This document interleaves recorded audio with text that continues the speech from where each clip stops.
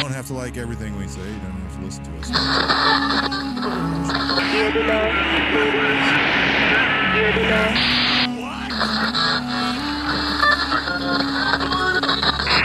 de Yankee A de América. Cannot be completed as that. 10-4, I just wanted to know if you could the back 76 to the circle or to the...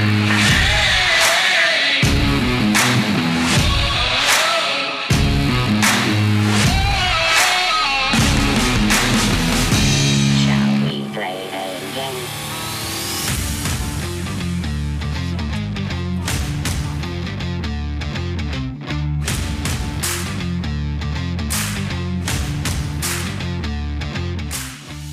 Well, this is not something I thought I'd ever have to do. In fact, this time you owe me. You owe me an answer to why I'm even doing this. And you've already seen the title, so let's talk about it. Let's answer the question that apparently is out there now about whether or not Jeffrey Epstein did he in fact work for the CIA or somebody. What would say yay or nay on that, and why do so many people want to know, or why are people so worried about this now? This question should have came up a long time ago. Maybe it did. But let's have the discussion. This is something worth looking at when it comes to certain types of people with public faces, more of which should be considered for this discussion, but we'll look at him specifically and see the kind of things we're looking for. At this point, depending on how well you follow the show and how much you're really into this, there's some things you probably should identify as why he might be and might not be, but we'll discuss those. So, did old Jeffy work for the man? That's what we're going to talk about right here on Gray Man, Hiding in Plain Sight.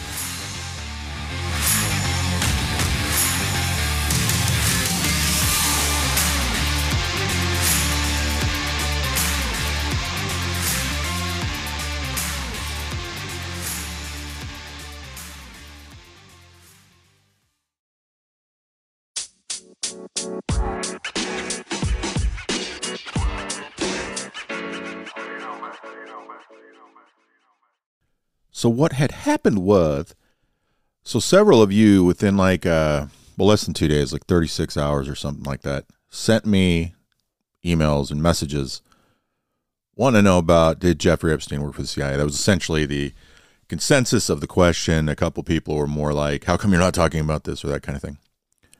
The reason I say you owe me an answer, I want to know why I'm asked this question. Like, this happens. I mean, I do a show, and then like within a week or something, I get a bunch of messages, or perhaps something's out there in the news or something I've announced I'm going to do, and then somebody starts asking me about it. That happens. But having something like this, especially now, show up makes me wonder. So, of course, I didn't look too hard. I really didn't try that hard, but like, it wasn't trending. There was nothing going on about it. I know a few weeks ago, it was in the news where they came out and published some of the names on the list, and people want to start talking about that. I saw some YouTube videos, people talking about that. I didn't watch the whole videos, but based on the titles and a little bit of stuff, there's more on the who's doing it and why, and they want convictions and all this other stuff. But I didn't see anything. I mean, I'm sure it's out there. Obviously, I want to know why. And what I'm saying is, it's out there. I didn't look too hard. Why did a whole bunch of you in a short amount of time ask me this question? What's going on out there in the internet, in the blog sphere, whatever it is, that you saw that inspired you to ask this question? That's what I'm curious about, where you're seeing this stuff. It's just personal interest, but I'll answer the question. So let's see. Back in the day, we were talking about the mousy and the housey, the MICE acronym: money, ideology, coercion, and ego. 4 things that we really go after when we want to recruit people. That has changed over time to what direction we follow what for what reason, but the idea is simply there. Money, for example. Sure, we can pay them off, but typically it's their money issues that they have. We can use against them, blackmail them. Perhaps we can pay debts off for them, whatever. There's things with money. Ideology. Like, money for this situation probably isn't the case. He was a well-known producer, had his private island, did a bunch of terrible things, had money. Ideology. Typically we think religion, but it doesn't have to just be religion. There are other things that are ideology or ideological perspectives and things that could be used as a way in, where we might target somebody because their ideological perspectives puts them in a place in an organization we want to be in. Perhaps it's they are extremists of some sort of terrorist organization or political belief, may or not be involved in something, whatever. Coercion is, you can look up the definition of coercion. There's also legal definitions, but it's a process and methods we use to coerce, essentially. I know that sounds just super vague. But it's like interrogation, it's illegal. But there's ways in which you can legally use it. to be like, hey, we know these things about you, or we want you to do this way. We know that you're doing this. Here's how you can help, that kind of thing. Ego plays to their ego up, ego down type thing on whoever they are for whatever reason. I've talked about that in interrogation before too. Ego could be a thing for this guy. I'm not saying it's not. It's just everybody in that industry has an ego. Producers are well known to have an ego. We've heard other stories about, like, this is Epstein, but we've heard about Weinstein and obviously other people who have probably a certain amount of ego and overconfidence, not because of what they've done, but because of their power and what they've been able to do to people. Some of them are just probably egotistical in their field, like many people are. I think it falls more along the coercion side. What we want to look at is placement and access. We've talked about this before. Does this person have access to the noun? The noun is a person, place, or thing. That's what we want to gain intelligence on. We want information we can put in the intel cycle. Do they have access to said noun? Do they have regular access to the file cabinet containing the mythical whatever that we see in the movie? Do they have access to the person? Do they have access to the organization? Do they have access to a door? Do they have access to this computer? What access do they have that's regular, that's normal, that's reasonable, that we can see benefiting us for whatever we're trying to gain placement? Can they be placed there appropriately? So let's say a person has access to said filing cabinet because of their security clearance. That falls within the realm because it's in the office. But they don't have placement in the office because they don't work for that guy. It's in the same area, but they don't have cipher lock codes that'll get them in there, let alone know where the key is to get in the cabinet. That's definitely, trust me, this is oversimplifying it. This sounds like something you see in a movie. This is way oversimplifying it for the real world. But we look for, do they have one or both? And can just one work? Can just one work, or do we need two? Two is better, but could one be enough? Examples I've given in the past. We have a college professor who has access to certain information. Perhaps he's the guy we want. We could go to him directly. And there's things he's doing where he's working on a project we want intelligence on. This very actually, things like this, not necessarily the process, but this type of thing's common. Business person, scientist, professor working on a project. And we want info on the project. Of course, he's working on it. He has access. Of course, he has a placement too, but we're not going to target him. That's like targeting the boss. I mentioned like with Bin Laden, we went after his driver. So what's a similar job title? So we could say, the custodian. They have keys. They're supposed to be in there to clean, so they have placement, and they have access. And then it's just about, they don't know what this stuff is necessarily. It's fine. We can teach them. We can train them. We can tell them what to look for once we recruit them. There's a lot of other things there. This is part of the areas movies make it a fault. Like the guy has to know certain things, be a certain type of guy, have a certain background, certain level of intelligence. Those things can help, but they're not required.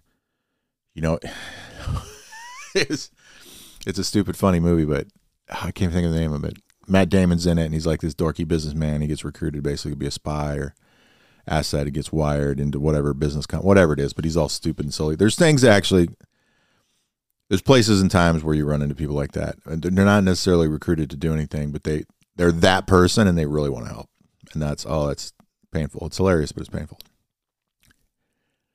But we do things to help train and get them to what we want. So things to look at in this situation for a person like him is placement and access. So placement is unique. He has some placement in his job, people he meets. They're famous or celebrities. There could be reasons to target a celebrity for information for something, but most of the time that's not really a thing.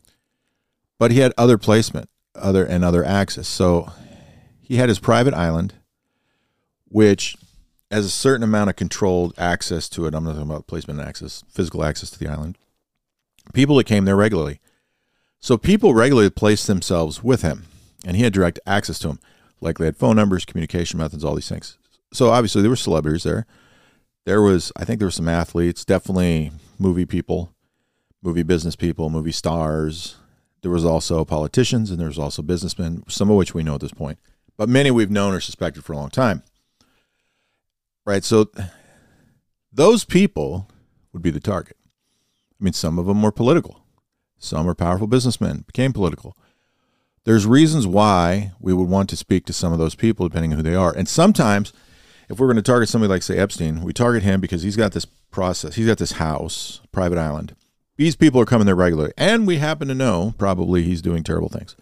So we use it against him. And this is all hypothetical. I'm not telling you this is what happened. We use it against him so that through him or as a so-called visiting guest, we're introduced to meet other people there. And perhaps those other people aren't the ones we want to access. We want to use them to gain access to somebody else. So we use, say, Epstein and his island as a gateway to gain physical access to a person. We'll say we're doing it ourselves, that we want to use that person, right? Epstein's just a gateway. He's like the guy making the introduction, doesn't realize that's who he is. We make him think he's helping us, but he could be, and it could be that you're helping us get access to this guy. No problem. Could be we make him think he's helping us get access, but we're really just trying to get to that guy because we're going to use him to get access to somebody or something else that we want. These can be very detailed, convoluted, and go many layers deep and could go on for years. The point is there's people there of value for different reasons because, as I've said before, when it comes to things like collection requirements, pretty much everything's on that list. If you saw ICR books, like I remember commanders making their PIRs, and they know what PIRs are, priority intelligence requirements. They know the importance of them. They've been deployed multiple times, but every time they get a new command, they make them just awful long, and some intel guy's got to straighten them out and be like, what are you doing? Give me 3, give me 5, don't give me 50. They always want something. So there's things on these lists, especially the big like HCR lists that are covering just about every field and thing you can think of. It makes almost any person with access or placement to the information potentially valuable if we think there's something.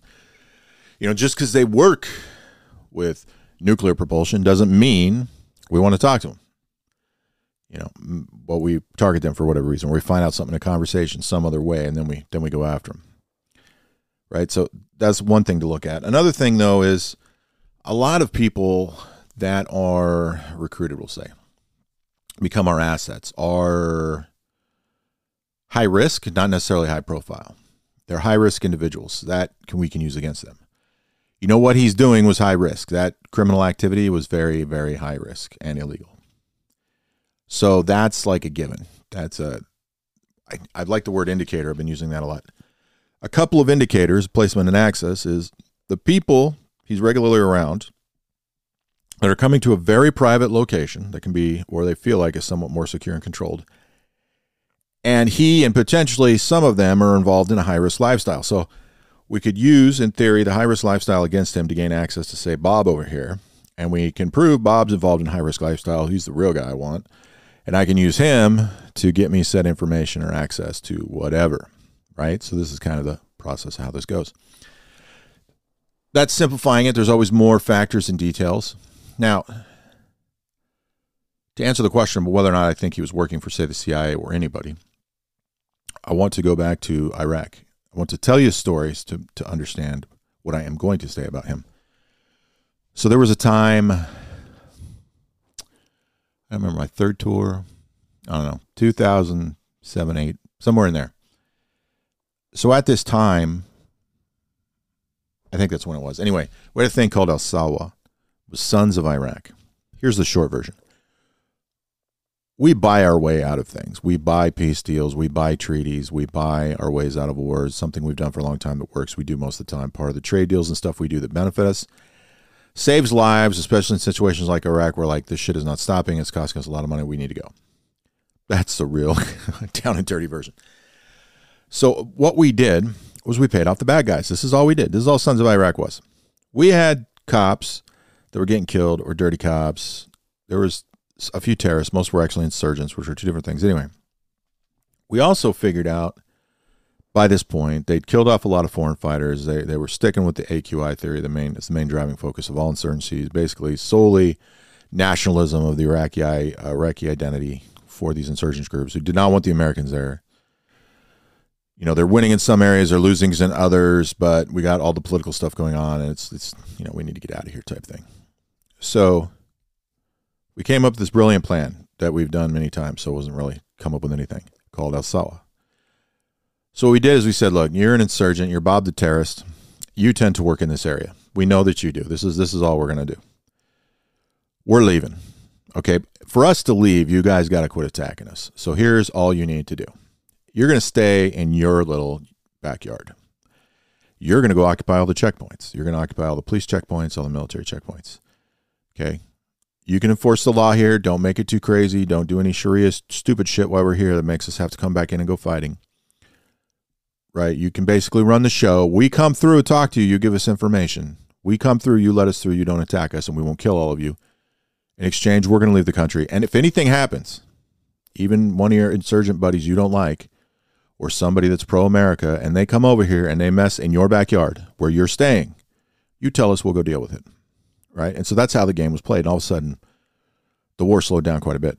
And then it started happening. They'd say, oh, Bob, my name is Bob. Remember me? Yeah, Bob, I remember you. Jerry over here came over here, and he's doing stuff where he's planting IEDs. And we learned very quickly that Bob, what all these Bobs were doing, was setting up fake stuff to blame it on these other guys so we would go attack them, and then they could take over their territory. So they're trying to use us for their own little proxy war. We figured it out very quickly. Why? There's signatures and indicators to things done by people because of things like EOD and years of analysis and intelligence collection and god-awful amount of IDs. We learned, and it wasn't just IDs, but we learned things people know about bomb makers. Like, you could learn a lot about a bomb maker, but for us, it was even more general. Oh, you use this type of bomb in this place made of these materials. We know that belongs to your organization and probably one of these guys. Like, we knew this stuff. So we come to him like, Bob, bro, you're killing me, man. Listen, we know Jerry didn't do this. Here's all the times that you and your buddies use this type of bomb in this area. We know it's you. Knock it off. Or what we're going to do is we're just going to wipe you out, and we're going to let Jerry take your spot over. And this was kind of the back and forth we did on the ground for a while when people were really getting frustrated when we're way out the door. That was really what was happening. But we knew there were experts that knew signatures and indicators of why said bomb belonged to said person or organization that could not, no matter how much they wanted to argue it, we're like, Bob, you don't know what you're talking about. The point of that is to say, looking at Epstein, are there things that appear to be or look like signatures or indicators that might suggest a possibility that he could have been working as an asset for an organization, not specifically anybody, just for any organization anywhere that was, say, intelligence-based or law enforcement-based? Yes, there are. Does that mean that that was happening? No, it doesn't. What are the likelihood that it was the CIA? I would tell you from my experience that I do have, absolutely not. I would be surprised if it was the agency. I'm not afraid to be wrong on that, but I would be surprised. I don't think it's them. Quite frankly, I don't think it's an American agency by any means. Could it be like the FBI? I don't think so. Could be, but I'm going to say no, especially the way they did everything. The only way it could turn out to be the FBI is if he's like, I'm not playing ball anymore for these reasons. And they're like, oh, yeah, guess what's about to happen? Kind of like those that know about the story of Randy Reaver and Ruby Ridge. What happened there? The short version is he got involved with an organization of people, private organization. You know, he had some weapons training. And one of the guys asked him to, what did they do? Soft some shotguns, a few illegal weapons modifications. Nothing, not too many of them. But these guys were undercover ATF guys. And they're like, we got you. Right. And they did this on purpose, not to put him in jail, but to use it as coercion against him and say, now you're going to work for us. And then he eventually went, the hell I am. And they went, now you're going to go to jail for the crime we legally entrapped you on.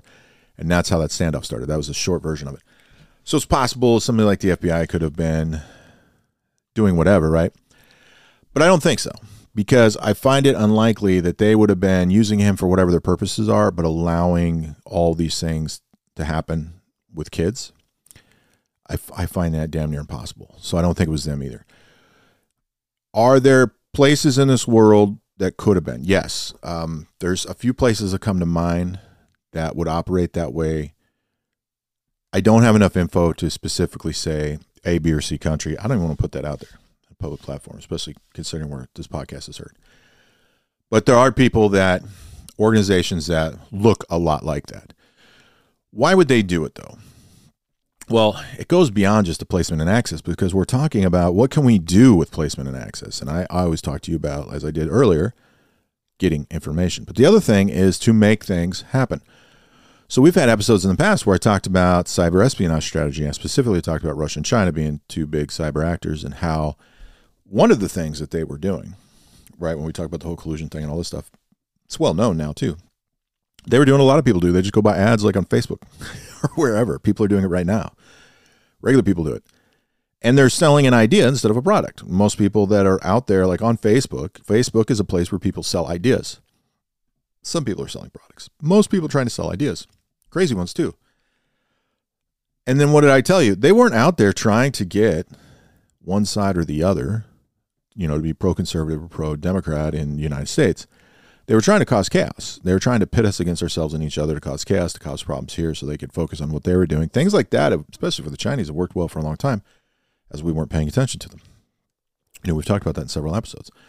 So if you want to, go back and listen to the one called Cyber Espionage Strategy, I believe it's still called that. I've retitled a few to make them a little better, but that was a couple years ago.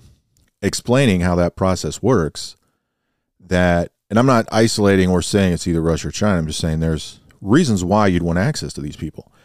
We got political people that maybe they want them to do or sign something or whatever. Or maybe they just want to know. Maybe they just want to know what they're thinking about certain bills and laws because the country that's targeting them through, say, Epstein's contact is trying to figure out or has figured out a lot about the way the ball bounces based on which way this guy votes, and they need that information. That could be possible. Maybe they want to. Maybe there's some famous movie people out there that have big platforms that say a lot of things publicly beyond movies about politics or whatever, no matter how crazy it is, that's causing reactions and disruptions in Twitter. And so these guys want to get on board with that to cause more issues. Maybe it's that. Maybe there's somebody out there who's got access to some information and we don't know about it. It's unlimited options. I mean, options aren't unlimited, but fantasize in your head. There's a lot of reasons there. Some which sound crazy are probably right on the money. So these ideas are out there. People want this information. So it's either getting these guys, these assets, these recruited people, or just sources, whatever they legally classified as. We're either trying to obtain information or we're trying to influence activities are the main things. I want intel always, but your main purpose for me may not be to get me information. It may be, like I could be in Iran working with a bunch of dudes in some political activist public thing, and I'm getting intel from you, but this is my mission. My mission is to make you active, make you an activist organization, to call for regime change, to do whatever. I'm getting intel from that, but that's affecting a lot of bigger things in the world, and we're going to see how the rest of the world reacts to it, and we're also going to try to use it to actually cause regime change if we get that lucky. Things like that are realistic. Using the smallest, regular, everyday folks that just had a balls to go out publicly in a country like that and make a political activist statement knowing they very well could be killed for it. Those things are very real. So this goes back to one of the things I pushed a lot that... I won't say that yet, but one of the things I've been pushing recently is the purpose, the reason why we do things. What's the reason why? Again, did Jeffrey Epstein work for the CIA? Well, no, but who cares? That's not the question you should be asking. The question you should be asking is, why would anybody want to use him? What reason would they have for him?